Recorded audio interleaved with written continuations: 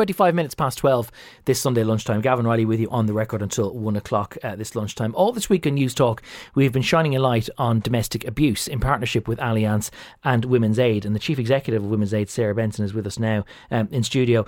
Sarah, one of the issues that's been discussed, and very welcome and thank you for coming into studio. One of the issues that's been discussed quite a lot across our programming this week is proposals for paid leave for those who are subject to domestic violence, and how exactly you can go about creating an environment where people feel like they are comfortable to avail of that leave. Because one imagines if you're in a very traumatic domestic situation, it is already a traumatic and unfortunately a very stigmatised thing, and that even if you had legislation on the books to allow for paid entitlement to leave, it might be the sort of thing that a lot of people would feel very reluctant about ever pursuing, because it means having to disclose to an employer and to people in HR that this is what you're going through, and they would rather their privacy.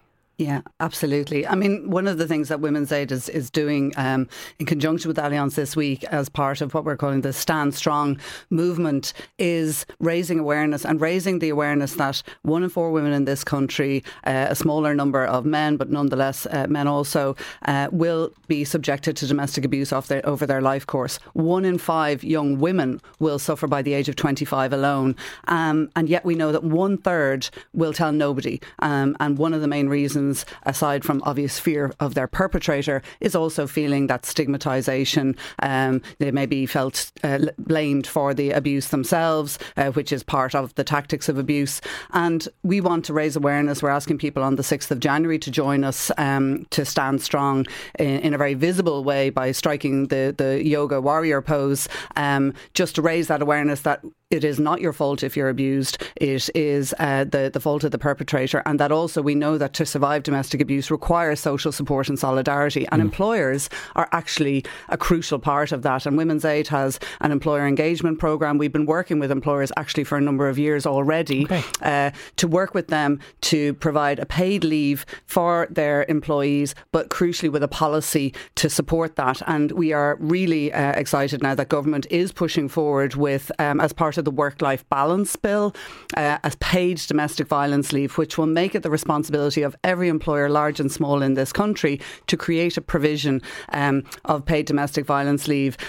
What is that for? Different to sick leave or emergency leave like force majeure. This could be to allow somebody to visit a specialist support service like Women's Aid, like one of the local services around the country. It could be to go to court. It could be to go view an accommodation under the guise that they may be in work and their partner, who may be coercively controlling them, may not be monitoring them at that moment because they think they're in work. Okay. But so it's the one time in which the partner might think, well, I can account for my partner's movements in this instance, and it's the one opportunity then that somebody might have to be able to get a new life set up. Absolutely, and quietly and with confidence. But your point is really well made. If we have a statutory leave in the absence of employers being given the support, information, training to understand how they can be inviting of their employees, if I'm in an abusive situation, as I say, there is so much silence and stigma. Your work performance might be suffering as well. We know that. We know that economic abuse is a really powerful tool in an abusive relationship. Somebody may be being coerced in such a way that they feel that perhaps they may have to give up their job.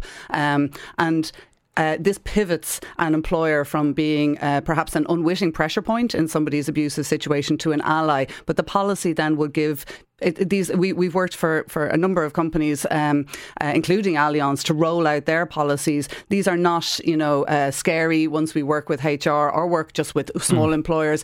It's really simple, practical things. It's remembering that there's a lot of leave that has confidentiality wrapped around it. Sick leave does already. There's a lot of structures there. But you have to be able to say, if you say this, it is treated in the same confidence. It will not impact our perspective of you and your performance. It will be recorded in a very sensitive way, and nobody else will know about it. Because I suppose the concern that an employee might have is even if it's not held against them, or even if it's not something that they are slighted, or if it's not held as a black mark against them when it comes to their annual reviews or whatever else, that there's still just that whole moment of having to go to a named person in HR and to say, I need to avail of this, which can be a very difficult thing for anyone to do in any circumstances, let alone if it's something as traumatic as domestic abuse. Yeah, absolutely. There's ways around this as well. It's around who in the organisation has responsibility maybe, and that could be just to talk to the line manager. But the beauty of having a policy is that every employee in a company, however large or small, should be made aware of the policy. And within that, we would have resources as well, like the Women's Aid National Free Phone Helpline. We have the Male Advice Line. All of the policies, while it is a gendered issue, are gender neutral and would support LGBT people as well. But that means that their colleagues, people are more likely to disclose to a colleague than perhaps a manager in the first instance. Okay.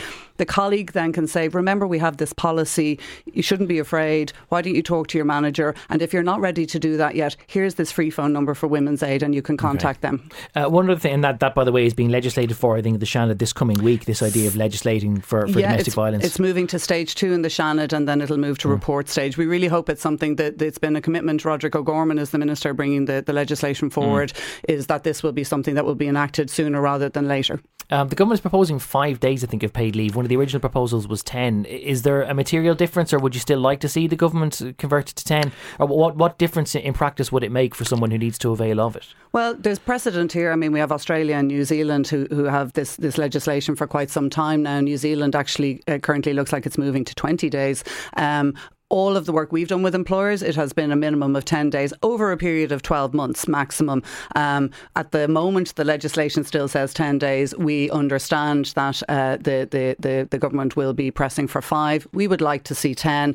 But crucially, the legislation, there was a lot of discussion around employers requiring proofs. We think that that's completely counterproductive. And if, we would prefer that there's no proofs in, and it is to be evaluated after 12 months, we realise as well. Yeah, because I suppose one of the benefits of 10 days is that, given right now the pressures on accommodation, for example, that if you needed this time to go and find somewhere else to be able to live safely, that actually 10 days could be an awful lot more helpful than 5, just given those pressures. One other issue which is being legislated for, or is in the process of being legislated for, is the standalone offence of stalking to supplement the more recent laws around harassment in general. This may seem like a very callous way of interpreting it, but if stalking is already a criminal offence, or if to pursue that kind of behaviour is a crime, then what difference does it make to have it recognised as a standalone offence in its own right? Interestingly, within the same piece of legislation, there's 2 things that are being pulled out of what are already contained within, in the one instance, the Harassment and Harmful Communications Act, and in the other, the non-fatal offences, which is we have stalking, and then we also have non-fatal strangulation. And the reason these 2 things are being pulled out is because on the one hand, non-fatal strangulation is recognised as being at an extreme risk of fatal harm, and so it's an incredibly dangerous thing to do. And we know, in the context of domestic abuse, regrettably, choking is something that we certainly hear on our helpline. We know our colleagues around the country do as well. Stalking then is something very specific, and the current harassment legislation ranges from everything from kind of for want of a better word, low-level harassment up to that extreme. But stalking is actually known, and in the UK, when they enacted it, it's like people think, well, what law do I have recourse to? This is stalking, and training for police and others. It's actually it is a recognisable thing with a very high risk of harm. So is it the case then that under the criminal law as it currently stands, that sometimes it can be very difficult to make the behaviour fit into the category of what is already a crime, whereas this is a much more explicit way of saying what you're doing is illegal? Even taking a step back to those who may be subjected to it, and to support police to be able to investigate something where, in some cases, stalking, the person who's being targeted for stalking doesn't know they're being targeted, but maybe somebody else might realise that they are, because it is a secret act. So it frames it in a much more narrow and precise way. It has the same sentencing attached to it as harassment does, but it makes it easier to recognise, then easier to kind of step up and say, this is something that is happening to me, or I can see that this is being done to somebody else. On a similar note then, just non-fatal strangulation, one would have presumed that it was already an act of physical harm, which would already be a crime in its own right. So the value then of making it more explicit is just to as a social signal, perhaps? perhaps? Well, it'll have a higher penalty attached to it than it would currently be dealt with, and that is because it is something that apologies to your listeners, but it is something that to put pressure on a neck is something that can cause fatal harm. Women's Aid maintains the femicide report in this country, and unfortunately strangulation is something which is not uncommon in terms of domestic homicides. Okay.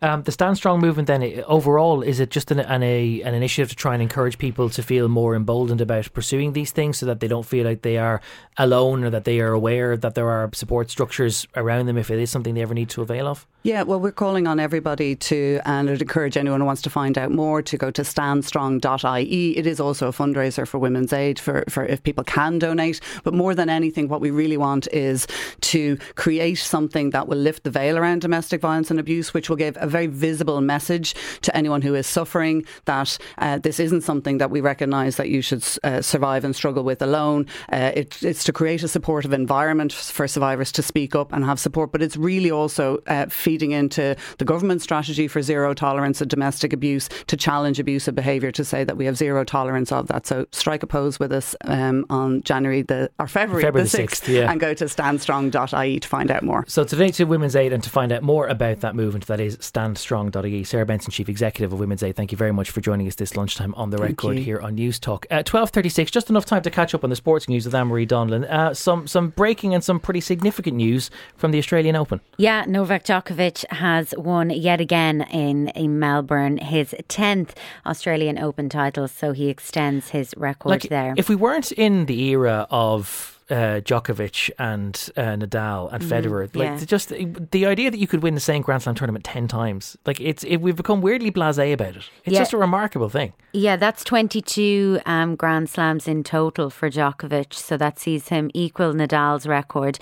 But you'd imagine there's a couple more championships definitely in Djokovic, more so than Nadal. Nadal might get a French Open maybe to see out his career. He'd probably love to finish on that, but you'd imagine Djokovic is going to go on and extend his record right through into the 20s, 23, 24, 25. Probably, he'll always have that grievance that he might have won it last year as well, where he not kept out of the country. Well, just speaking of last year as well, it's probably the most emotional in his post-match interview that we've ever seen him, and he spoke about the circumstances that have surrounded it, the deportation from Australia last year, but also the cloud that's been hanging over him in relation to his father during the week.